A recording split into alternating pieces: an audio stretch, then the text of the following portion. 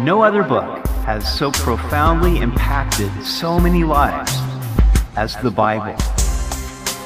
Welcome to Simply the Bible, the Through the Bible teaching program of Pastor Daryl Zachman of Calvary Chapel, Treasure Valley. Today we see where the Feast of Purim is established as a perpetual Jewish holiday to commemorate their triumph over their enemies. We hope you'll join us as Pastor Daryl continues in Esther chapter 9 on Simply the Bible.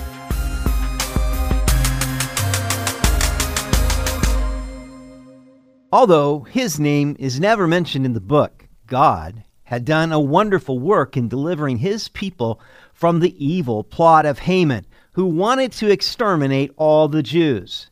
Through Queen Esther's intercession before the king, a new decree was written enabling the Jews to defend themselves against their enemies. When the day came, they overpowered them in the villages of the provinces on the 13th day of Adar, which was March 7th, 443 BC. We continue in Esther chapter 9, verse 18. But the Jews who were at Shushan assembled together on the 13th day, as well as on the 14th. And on the 15th of the month they rested, and made it a day of feasting and gladness. The Jews living in the capital city of Shushan defeated their enemies for 2 days by order of the king. God had given them a tremendous victory. Now it was time to celebrate. There is a time to celebrate, especially when we have accomplished something worthwhile.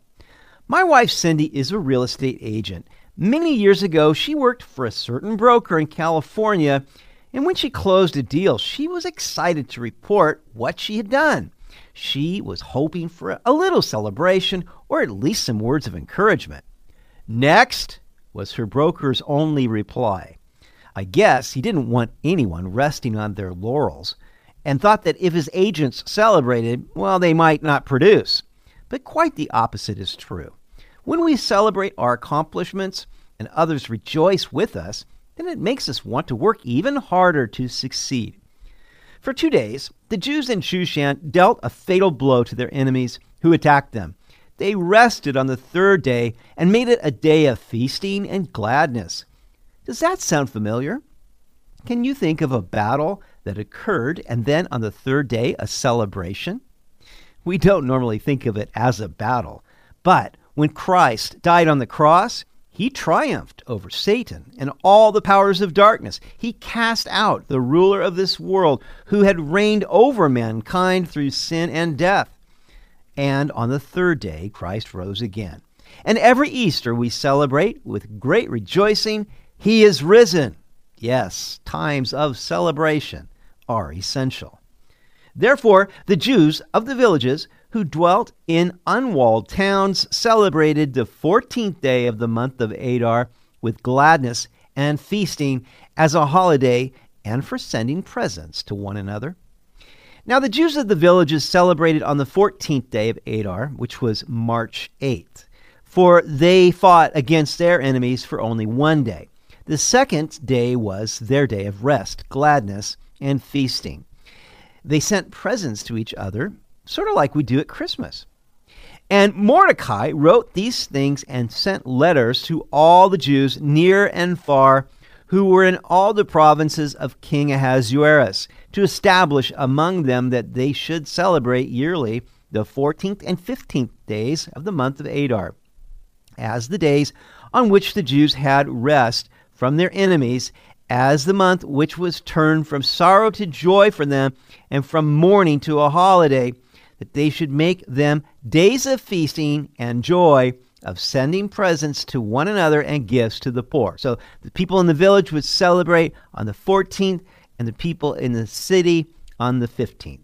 Now, Mordecai didn't want the miraculous event to pass into the annals of history and be forgotten by future generations. But that is exactly what would have happened if they didn't make it an annual holiday. Therefore, Mordecai used his authority as prime minister to send letters to all the Jews in all the provinces of the Persian Empire that the 14th and 15th days of Adar should be celebrated. This was a memorial of when the Jews found rest from their enemies and they passed from sorrow to joy and from fasting to feasting. They would commemorate it annually by giving gifts to each other and to the poor. Now, I like what Charles Swindoll says about memorials. He said memorials are places provided for us to stand and be quiet, to read and especially to reflect, and to pass on to the next generation the roots of a nation's heritage. Last year, Cindy and I went to Israel for the first time. We spent a couple hours in the Holocaust Museum in Jerusalem. I could have easily spent a couple hours more. It is sobering to see what the Jews endured, to watch the video testimonies of the survivors, and to walk through the children's memorial dedicated to 1.5 million children who were murdered during World War II. It causes you to stop and consider the horrors that man is capable of perpetrating, but also the power of God in preserving his chosen people. It was following World War II that the nations of the world felt compassion for what the Jews had suffered and permitted them to establish the State of Israel in 1948. But think that if we didn't have this memorial of the Holocaust, then future generations would easily forget what happened. Charles Swindoll suggests that we each make our own memorials that turn tragedies into triumphs. Remember your own personal failure or disaster. Don't just be bitter over it, but ask yourself the question, what did I learn from this? We learn so much more through pain than through pleasure. If we will go through the pain of analyzing our hardships and our failures, then we will take away something valuable worth remembering. That is our memorial, and we can pass the wisdom we have gleaned through these experiences to future generations. Have you made such a memorial? Why not start building it today? Write down what happened and what you learned. Journal it, and then celebrate and rejoice what God has brought you through. Verse 23, so the Jews accepted the custom which they had begun, as Mordecai had written to them, because Haman, the son of Hammedatha, the Agagite, the enemy of all the Jews, had plotted against the Jews to annihilate them and had cast pur, that is, the lot, to consume them and destroy them. But when Esther came before the king, he commanded by letter that this wicked plot which Haman had devised against the Jews should return on his own head, and that he and his sons should be hanged on the gallows. The Jews accepted the letters that Mordecai wrote about this feast, first because he was prime minister, and second because they saw the wisdom in it. It seemed right for them to celebrate Haman's plot to destroy them and Esther's intercession with the king that brought about their triumph.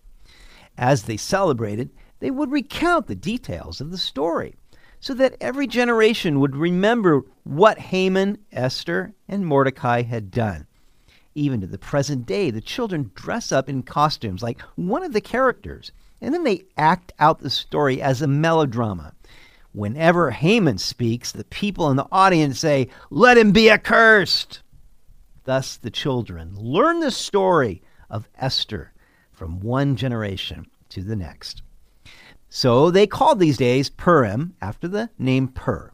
Therefore, because of all the words of this letter, what they had seen concerning this matter and what had happened to them, the Jews established and imposed it upon themselves and their descendants and all who would join them, that without fail they should celebrate these 2 days every year according to the written instructions and according to the prescribed time.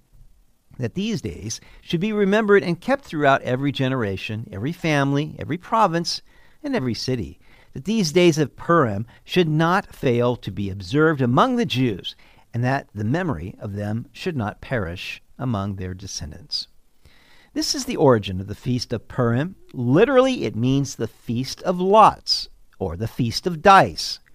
It began here with Esther, and has been celebrated annually ever since. In fact, it was celebrated this week. It began Monday at sunset and ended Tuesday at nightfall when it becomes dark.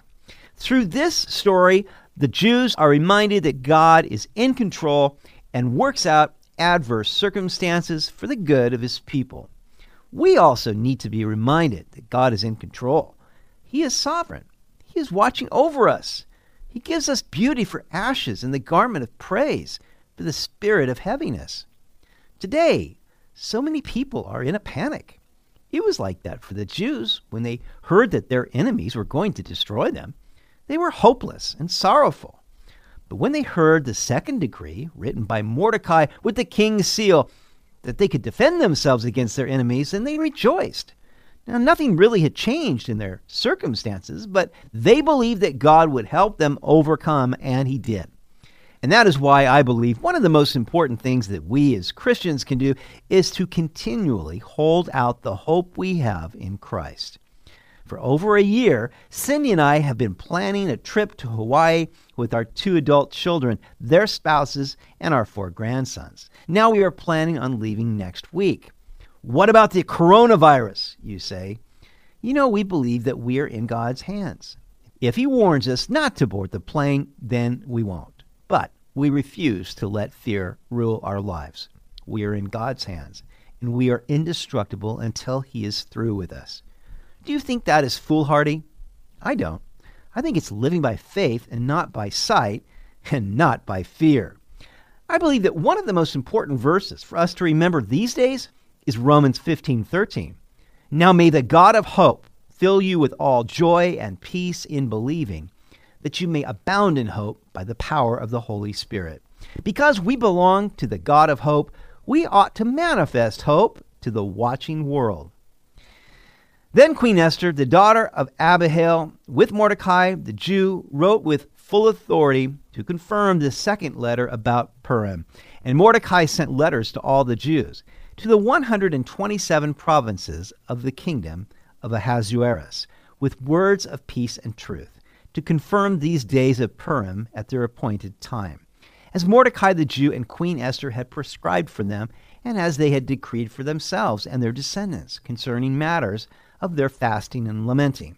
So the decree of Esther confirmed these matters of Purim, and it was written in the book. Not only did the Jews have letters from Mordecai, the prime minister, but also from Queen Esther. Her word confirmed that these days of Purim were to be celebrated as an annual holiday. The words brought peace and truth to all the Jews in the empire. And King Ahasuerus imposed tribute on the land and on the islands of the sea. Now all the acts of his power and his might, and the account of the greatness of Mordecai, to which the king advanced him, are they not written in the book of the Chronicles of the kings of Media and Persia? For Mordecai the Jew was second to King Ahasuerus, and was great among the Jews, and well received by the multitude of his brethren, seeking the good of his people, and speaking peace to all his countrymen. Long after the crisis passed, Mordecai continued to labor for the good of his people, speaking peace to all his countrymen. May God help us, long after we have passed through our memorial moments, to continue laboring for the good of others and the glory of God. Thus ends this book of Esther, a beautiful queen, a beautiful story, and a happy ending. You've been listening to Simply the Bible, the Through the Bible teaching program of Pastor Daryl Zachman of Calvary Chapel, Treasure Valley. For more information about our church, please visit our website at calvarytv.org. To listen to other episodes, go to 941thevoice.com or check out our iTunes podcast. If you have questions or comments, please call or text us at 208-319-4860. That's 208-319-4860. The coronavirus has drastically affected our travel, financial markets, and public gatherings. While some are taking wise precautions, others are panicked. How should we respond? What does the Bible say? We hope you'll join us tomorrow for a special edition of Simply the Bible.